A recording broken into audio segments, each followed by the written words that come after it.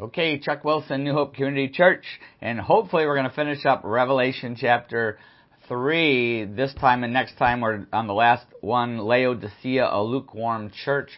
I've tried this twice and my phone has stopped twice so far, so the third time hopefully is the charm. There must be a reason why God wanted me to preach this 3 times. So here we go. Laodicea, a lukewarm church, Revelation 3:14 to 18. Now, I've heard of a lot of sick churches and been part of churches that were pretty sick, but how would you like to find out that your church makes Jesus Christ sick? How would you like to find that out? That's what we're going to see today, a church that makes Jesus sick to his stomach. How would you like to be in that church? Well, we just might be, as we're going to find out. We saw Philadelphia last time, the most positive church in the seven churches in Revelation, and now we come to Laodicea, the most negative church, and it's also an end times church. We'll see there's a historical phase, the connection with the historical phase, the end times church, and lots of parallels to the church in the USA today. Let's pray. Father, we just thank you for your word. We thank you for your Holy Spirit's conviction and pray that your Spirit would move in our hearts right now. And I pray that if anybody has not put their faith in you yet, that after hearing today, they would take that step of faith to follow Jesus. We pray that in his name. Amen. Okay, so Jesus is writing 7 letters to 7 churches. We're on the 7th one. They're actual churches, but each of them you could apply to every church of every age and every life of any time in history. You can so many things that convict each one of us here, and there's also they're also historical in the sense of there's a prophetic historical phase to each one, and we've been going through those, and I really believe this one, Laodicea, is that time of history that we're in right now, the 7th one. And each of them has the good, the bad, the warning, and the encouragement. Let's dig right in here. I'll read the passage. Revelation 3, starting with verse 14. To the angel of the church in Laodicea write, these are the words of the Amen, the faithful and true witness, the ruler of God's creation. I know your deeds, that you are neither cold nor hot. I wish you were either one or the other. So because you are lukewarm, neither hot nor cold, I'm about to spit you out of my mouth. Woo! You say, I am rich. I have acquired wealth, and I do not need a thing. But you do not realize that you are wretched, pitiful, poor, blind, and naked. I counsel you to buy from me gold refined in the fire so you can become rich, and white clothes to wear so you can cover your shameful nakedness, and salve to put on your eyes so you can see. Those whom I love I rebuke and discipline, so be in earnest and repent. Here I am, I stand at the door and knock. If anyone hears my voice and opens the door, I will come in and eat with him, and he with me. To him who overcomes, I will give the right to sit with me on my throne, just as I overcame and sat down with my Father on his throne. He who has an ear, let him hear what the Spirit says to the churches. So, here we go. Verse 14, to the angel of the church in Laodicea. Right. Laodicea. Laodicea was a city founded in 250 BC. Pretty new.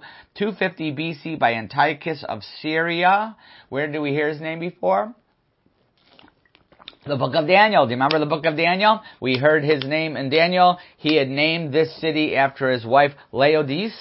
And you look at the map here. It's 45 miles southeast of Philadelphia. We're about 45 here where we live in New Hope. We're about 45 miles from modern day Philly, we're not southeast though, but this was 45 miles southeast of Philadelphia. The Great Roman Road through the province of Asia ran right through this spot. That's why Antiochus built it there. It ran right through this spot. It was incredible trade. It was like the trade center. Incredible wealth. Very, very wealthy. In fact, you can see the pictures of the columns here. All the columns give you just a small glimpse of the splendor of this city. You also can see the theater. You see the theater. There were several theaters, amazing theaters. Just posh, wealth, opulent city, unbelievable. Keep all this in mind. And then Jesus goes on to give, before we get back to Laodicea, Jesus gives a description of himself. He says, he calls himself, right here, these are the words of the Amen, the faithful and true witness, the ruler of God's creation. The Amen, the Greek word, it's a Greek word and it means true. Amen, Greek, true. And when we pray, we end our prayers with Amen. We're confirming that Jesus is the final word. He's the truth, the final word of our prayer. And versus the U.S. culture, which is relativistic, we say everything is relative. There's no such thing as right or wrong. There's no such thing as true or false. It's all relative. But Jesus says, everything has to go through me. I am the Amen. I am the truth. It all has to go through me, and I will strain out everything that is not true. And then he calls himself the faithful and true witness. Faithful and true witness. Now remember, the Laodiceans, the Laodiceans were famous. This water is going to be a great illustration in a little bit. Hang on. The Laodiceans were famous salesmen. They were famous for closing the sale. Whatever they were known as the people that would say whatever they had to say to close the deal. Think of the USA and all the salesmen here, right? To close the deal. When I was in Jerusalem, we went to visit the market in Jerusalem, and the pastor, I was a youth pastor at the time, the pastor said, let's go early. We got to go early because you want to be the first one there, because they always want to make their first deal. They'll do anything to make that first deal. It's like getting the monkey off their back, or superstition. We got to make that first deal. So you get great prices if you go early. So we got there right when it opened, and I'll never forget, I saw this rug that I wanted. It was a sheepskin rug, different colors, sheepskin rug, really pretty. It's now hanging in my parents' living room. All right, and it's really pretty. And I remember I wanted that, and I said, I'd like to buy this rug. And the guy said, $50. I said, okay, $50. And the pastor who I was with said, don't you, and he was a pretty strong-willed guy too, just like the salesman. He says, don't you give him $50. Offer him $25. Offer him $25. He doesn't expect $50, and he's got to make the first deal. I said, well, okay, $25? And the guy said, what? You Americans always trying to rip us off. $25. You're unbelievable. And he starts going crazy, and I turned back to the pastor. I don't think he wants 20. I think he wants the $50. He goes, don't give it to him. And it was going back and forth. It's like the angel and the devil on my shoulder. I'm not sure which was which. They're going at each other through me. I was the middleman, and he kept pushing it. And I said, no, the pastor said, only give him 25. I said, okay, here's 25, take it or leave it. And the guy started crying. He was crying, oh, my poor children, they're gonna starve now. They won't have medicine. And he was crying. I go, he's crying. Let me give him $50. You are not giving him $50. And I just went, finally the guy says, okay, take it. Steal my rug, And I walked away feeling terrible. And I said, I feel terrible. And the pastor said, he probably didn't expect that. He still probably ripped you off. It's probably worth half of that, And I'm like, I didn't like that. I'm from the farming community. We say what we mean and mean what we say. We don't know those games. Handshake is enough. So, but that's what it was like, and that's a kind of a picture of what it was like in Laodicea. But Jesus says, no. I'm different from that. What I say is reality. Faithful and true witness. What I say is reality. There's no spin doctors writing my speeches. There's no spin doctor writing my press release. He says I'm the faithful and true witness. And he also says I'm the ruler of all creation. John 1:3, where he says, through him all things were made. Nothing was made that has been made. Without Jesus, he made it all. Everything. He is sovereign. And so he's saying, get ready, Laodiceans. You're going to get a accurate evaluation from me, the ruler of the universe. All right? And so each one has the good, the bad, the warning, and the encouragement. We're going to do the good and the bad today, and next time we'll do the next part of it. So let's look at for the good, in verse 14. I know your deeds. Oh, no good. Nothing! There is no good. Nothing. Nada. Zip. I have a hint for you. Next week, next time, it might be next week, we'll see that it represents the end times church, the church of today. It's not going to be pretty. Alright? But there's nothing good. Not one positive thing to say about this church. That is not a good sign. All right, that's pretty scary here. But he has plenty of bad things to say. The bad part 1, just the part 1 is in verse 15 and 16, where he says, I know your deeds, that you're neither cold nor hot. I wish you were either one or the other. So because you are lukewarm, neither hot nor cold, I'm about to spit you out of my mouth. He says, you're not hot or cold. I wish you were one or the other. And I remember hearing people preach on this saying, see, God wants you hot or cold. You got to make up your mind. Are you going to be hot for God or reject Him and be cold? That's not what this is saying, okay? That's not understanding what this is saying. He's not saying hot is good and cold is bad, so make up your mind which way you're going. No, God doesn't want anybody negative spiritually. He would never encourage us to go negative and cold in the negative sense spiritually. You have to understand, in our culture, when we say hot or cold, we mean good or bad, right? But in the Middle East, hot and cold were both positive. Both of them are positive. Hot water was used to make tea, hot tea, alright? It was hot and it would soothe and warm you up on a cold night. The nights were very cold in the Middle East, still are very cold in the Middle East, but cold water was good too, because it's hot during the day, and that cold water refreshes you. There was no ice cubes, there were no refrigerators at this time, and so it would refresh, and so God wants us as Christians to be cold, hot or cold. He wants us to be hot and warm people up spiritually, or cool and refresh the world around us. He wants us to be either way. So what He does not want us to be is lukewarm. Lukewarm, we see from that verse. Because you are lukewarm, I'm about to spit you out of my mouth. The Laodiceans, both as a culture and the Christians there, were lukewarm. Lukewarm means room temperature. Room temperature. The water I keep drinking off my desk is room temperature. But it's the same temperature as the room, and it's okay if I just need a sip here and there because I'm coughing, but it's not okay if it's the culture or the church is that way. And they knew exactly what Jesus was talking about when He said they were lukewarm. Laodicea was an amazing city. It was the perfect city except for one thing. It didn't have any water. There's no water. They had to bring it from 6 miles away was the closest water source. They had to bring it from 6 miles away, and these pipes, these aqueducts. In fact, here's a picture of it. You can see the aqueduct in the stone. 6 miles long. I know I was in the Middle East, and I visited in Caesarea. I saw the aqueducts. They would bring this water from far away, and they could bring water in from their famous hot springs that were not too far away. But if they wanted drinking water, there was these cold wells that were 6 miles away in Colossae, and they had to bring in this water. But the problem is with both the hot water and the cold water, by the time it got to Laodicea, it was lukewarm. There was no ice, remember? There's no ice. And if the hot water got lukewarm, they had to reboil it to get it hot again. There was, by the time it got there, it was gross.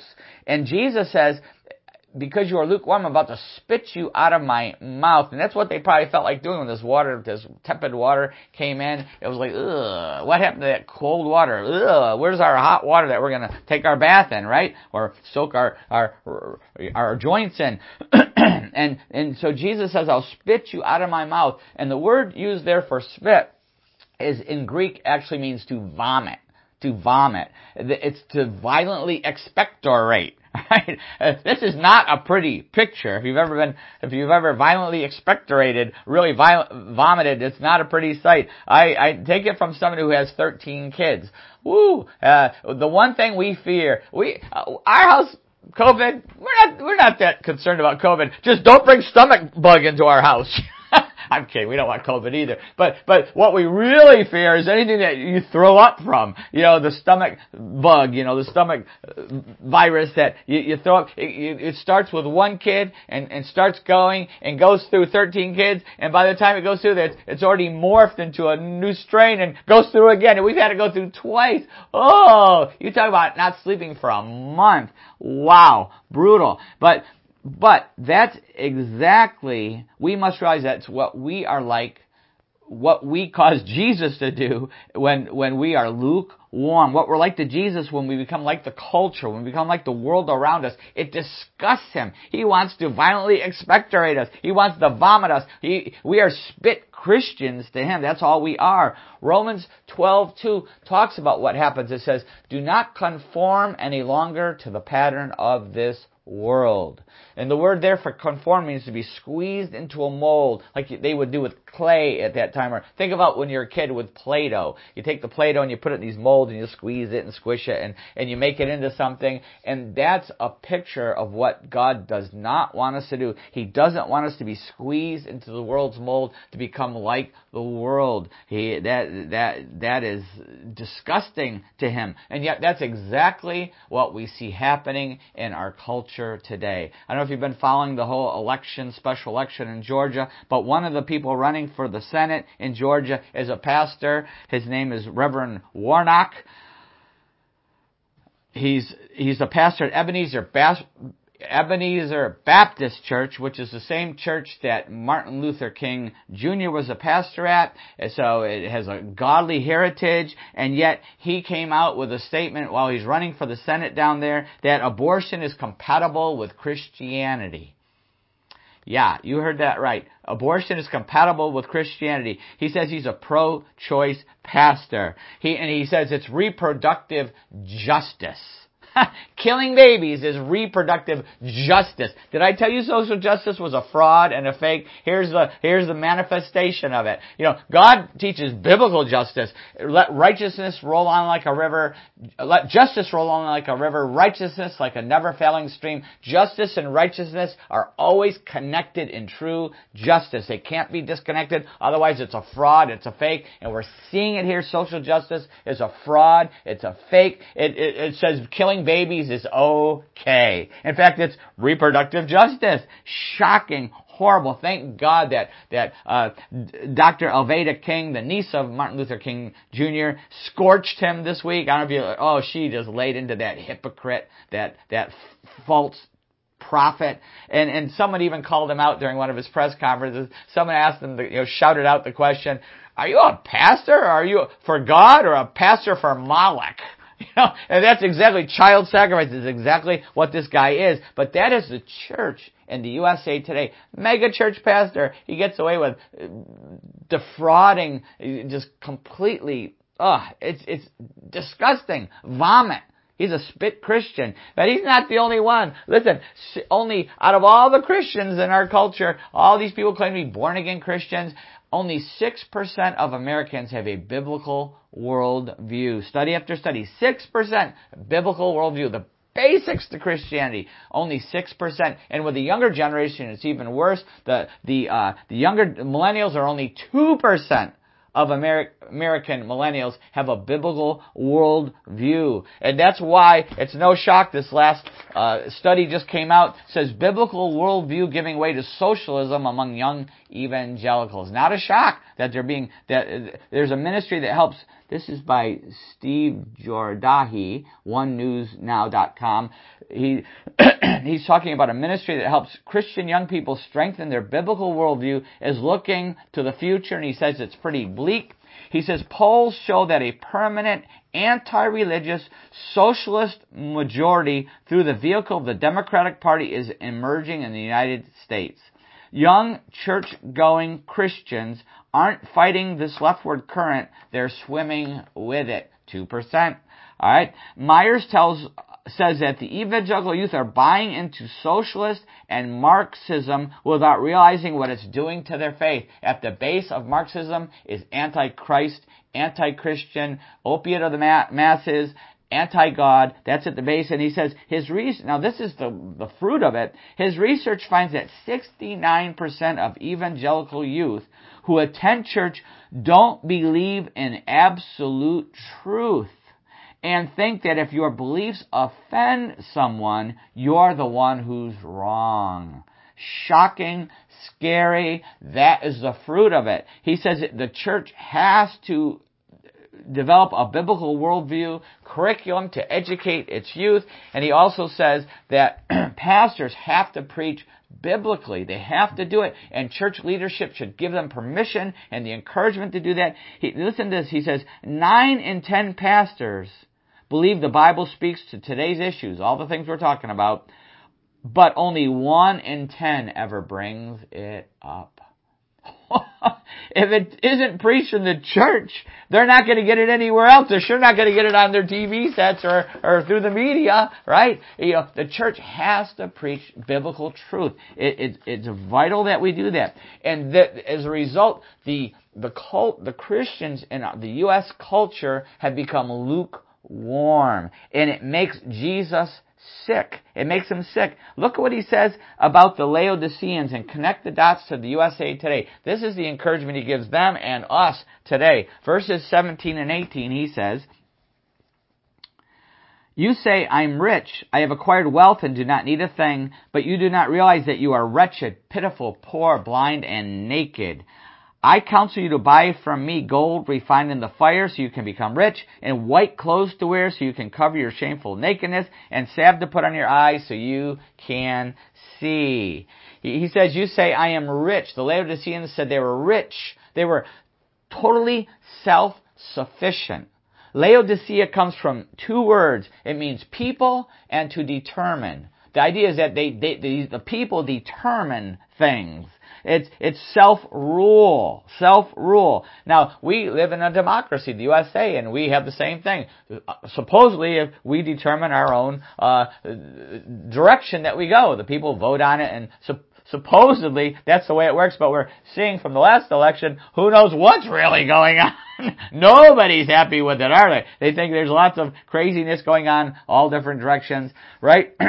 So we won't go there. But that's okay for USA politics, but it's not okay for the Church of Jesus Christ, because we do not determine anything in the church. We are servants of Jesus Christ, slaves of Jesus Christ. He is the head of the church, and we follow him. We follow his word. We don't get to pick or choose. All right? And it was so totally self-sufficient, self-rule, and it's also it was a very wealthy city. In 1780, they had a devastating earthquake that destroyed the city. They rebuilt it without Rome's help. Rome usually would come in and help them rebuild. No, we don't need your help. We got this. Imagine today, California. Now, all the forest fires, we don't need an emergency declared. We'll pay for this ourselves. New York City collapsing, economically. We don't need any federal help. We'll handle this ourselves. Can you imagine a hurricane down, the hurricane in New Orleans? We don't need federal help rebuilding. We're going to rebuild our city here. Can you imagine that? But that's how wealthy and how self-sufficient they were. We don't need anybody's help, not even Rome's. And we see that same attitude today in the church. We don't need God's help. We don't need God's help. Let's start with the country. We don't need God's help. Governor Cuomo in New York saying with the COVID hitting, we don't stop praying. We can solve this ourselves. We don't need God's help. We're going to do this ourselves. How's that working for you, Governor Cuomo? Looks like it's a mess. New York City's collapsing crazy. God's going to fix that attitude. But the problem is when the Christians allow the culture to influence them spiritually. And we have wealth and a self-sufficient attitude. We don't need God. We can do it without God. We're rich, so God must be blessing us. There's a whole big spiritual movement. It's called Word of Faith that's built on that premise. I'm wealthy, so that means God is blessing me spiritually. That's not what it means. And the church in Laodicea had this mentality. They bought into it. Archaeologists have found large, lavish churches in Laodicea. In fact, here's one picture right over here of one of the churches that they found. Fancy churches, built these big churches, just like the USA today. Look at all the money we've spent on churches. We spent a fraction on missions that we've spent on church buildings. The worldwide evangelism would have happened a long time ago. It would be over. Don't even get me started. But then with the Laodiceans and now with the USA Today, the self-sufficiency. We only call on God when we have a real emergency. He's the 911 operator for us with prayer. But that's not the way it works. That's not the way God wants it to work. He wants us to be completely dependent on Him. 2 Corinthians 12, 9 and 10. But He said to me, my grace is sufficient for you, for my power is made perfect in weakness.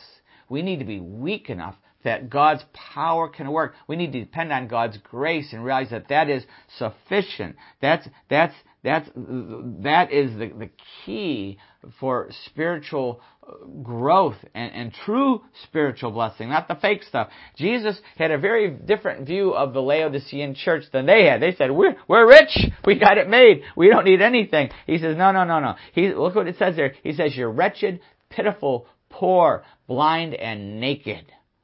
Woo! Wretched, pitiful, poor, blind, and naked. That's the way Jesus saw them. You think you're wealthy? No. You're in spiritual poverty. You think you're well dressed? You're naked. You don't have the emperor's new clothes. You're naked. I go on a lot of mission trips, and I've been in some different places where India and the Philippines, where they said, wow, boy, it must be great to be part of the American church.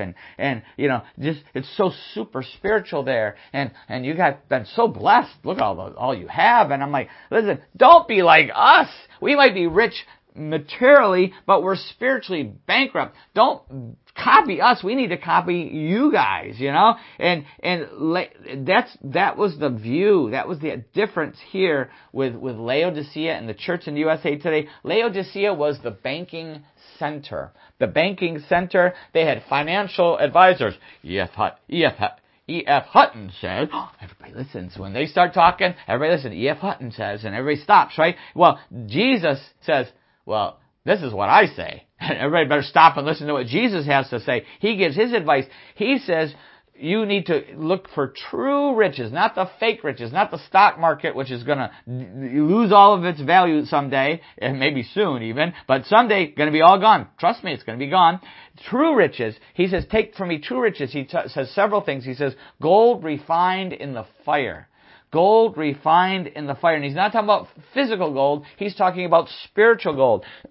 He's talking about what Peter said in 1 Peter 1, 6 and 7 when he says, in this you greatly rejoice, though now for a little while you may have had to suffer grief in all kinds of trials. These have come so that your faith, of greater worth than gold, which perishes even though refined by fire, may be proved genuine. He says, this is what he's talking about. True faith is real gold.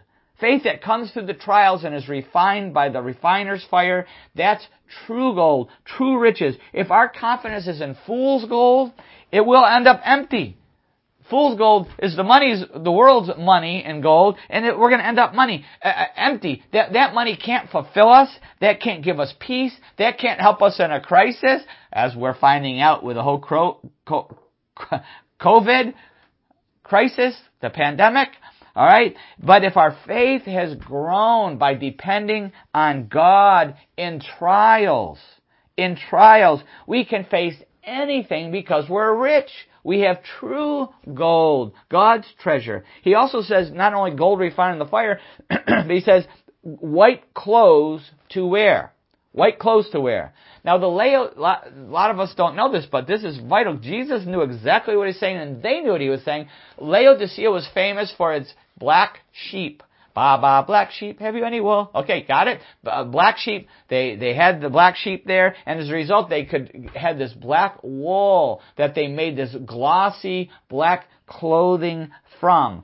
They were the original Goths. Now, listen, I love black clothing. Most of the time I preach, you see I'm wearing black shirts. I think black is a beautiful color, and with the clothing, it looks so good, and that's what they had. It looked so good here. It looked good, but the real reason they were wearing it, we wear it because we like the way we think it looks beautiful, but the reason they were wearing it was the look. There was no washing machines. It hid the dirt. It didn't show up. It's like when I wear my shirt When I go out to eat, I don't wear a white shirt because I know I'm going to spill food on it. And then Kim's going to be mad she can't fix that shirt. I wear a dark shirt. That's why I wear my black shirts all the time. I like the color black. I think it looks good. But I also know that I don't have to worry about getting it dirty because it won't show, right? And so that's the idea here. But what Jesus said is, you think by wearing excuse me, you think by wearing your black clothing that you're getting away with something,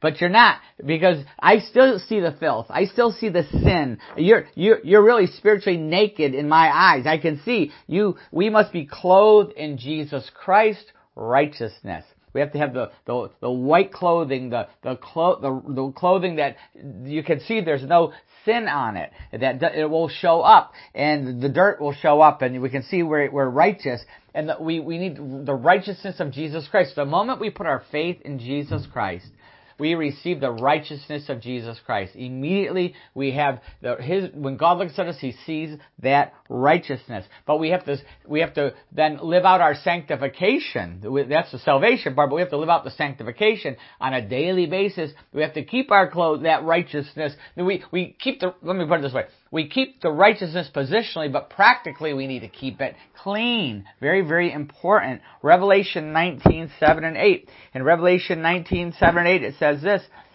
Listen to what it says here. When it's talking about the second coming and getting ready for Jesus to come again for His holy bride. It says, "Let us rejoice and be glad and give Him glory, for the wedding of the Lamb is come, and His bride has made herself ready. Fine linen, bright and clean, stands for the righteous acts." Oh no, I'm blurring it, going by memory. I'm going to have to read it. "Fine linen, bright and clean, was given her to wear. Fine linen stands for the righteous acts of the saints." Fine linen stands for the righteous acts of the saints. Very, very important that we must be dressed in white, living holy lives, no dirt, ready for the return of Jesus Christ. So Jesus says we need gold refined, we need clean clothes, and finally it says we need salve for our eyes so we can see. And right away the Laodiceans knew what Jesus was talking about.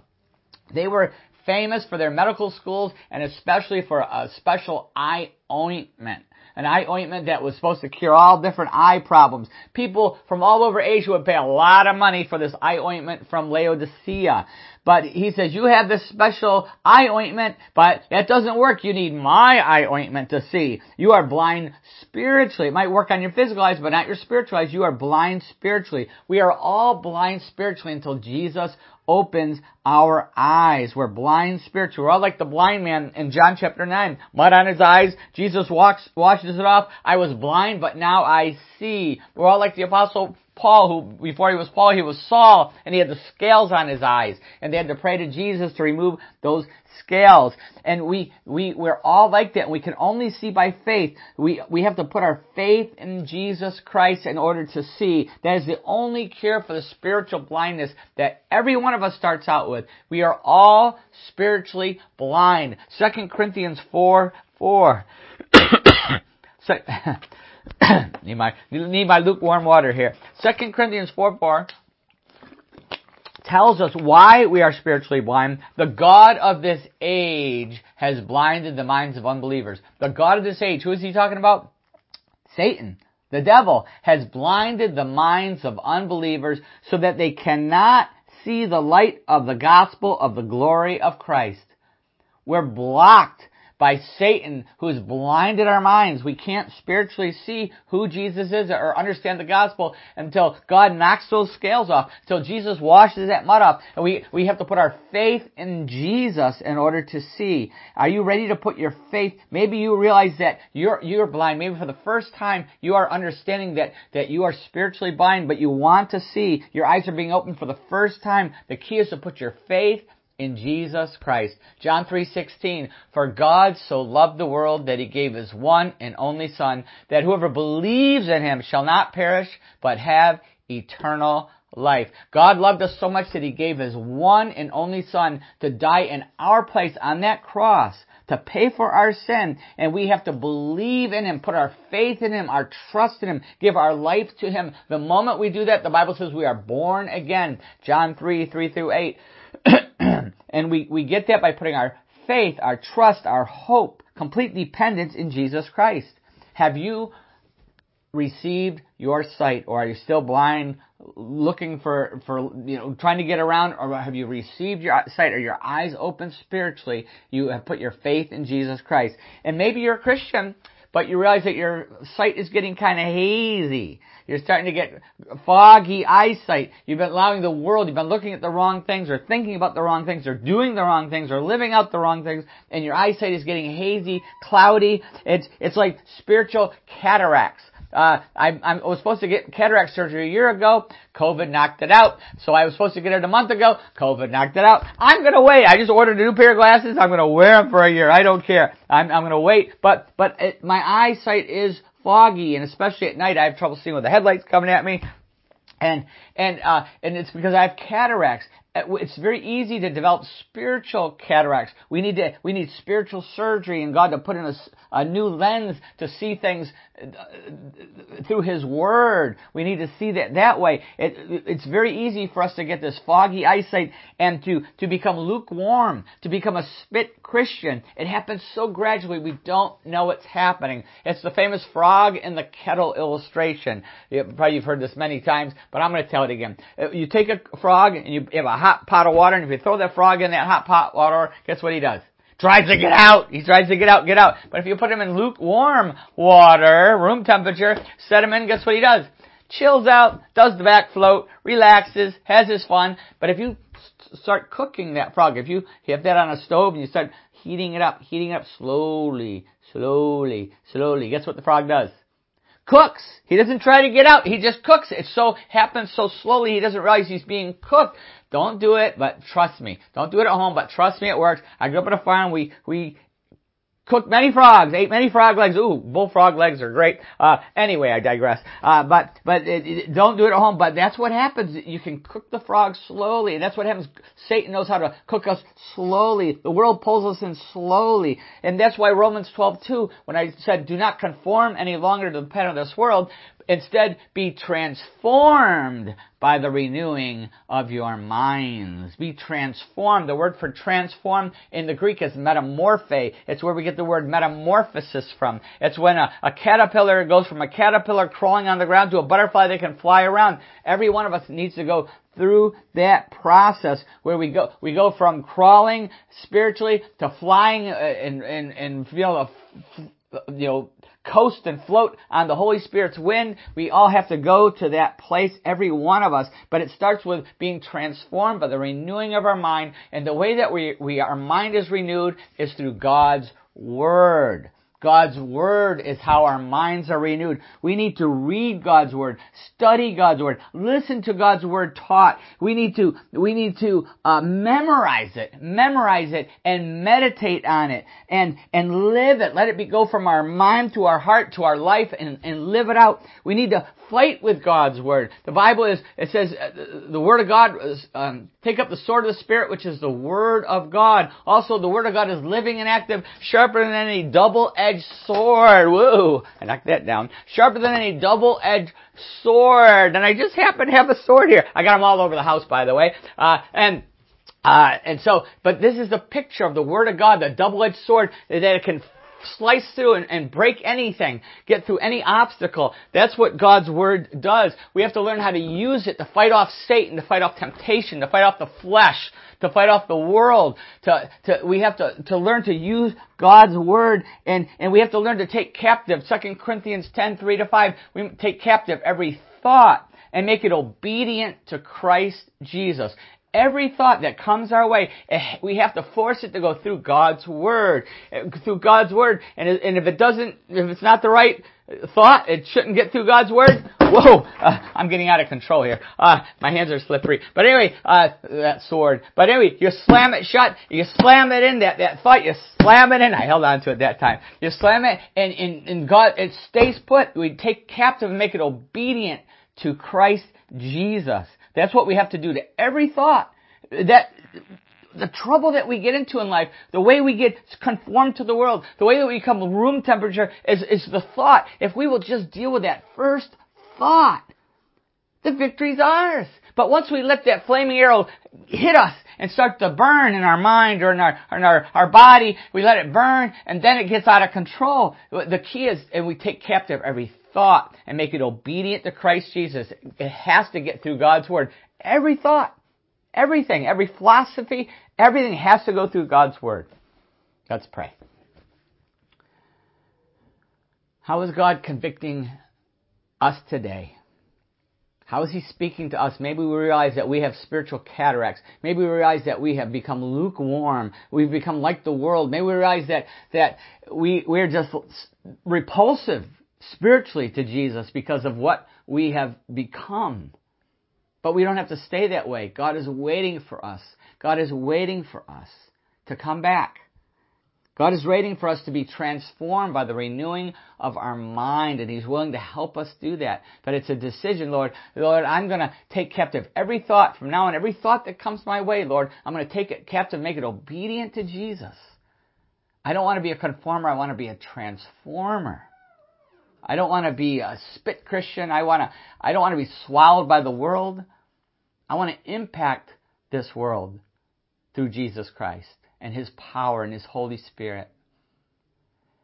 I want to be ready for Jesus when He comes again for His holy bride. I want to be ready. I don't want to be ashamed. I want to be ready. And maybe you're not ready because you have never put your faith in Jesus Christ.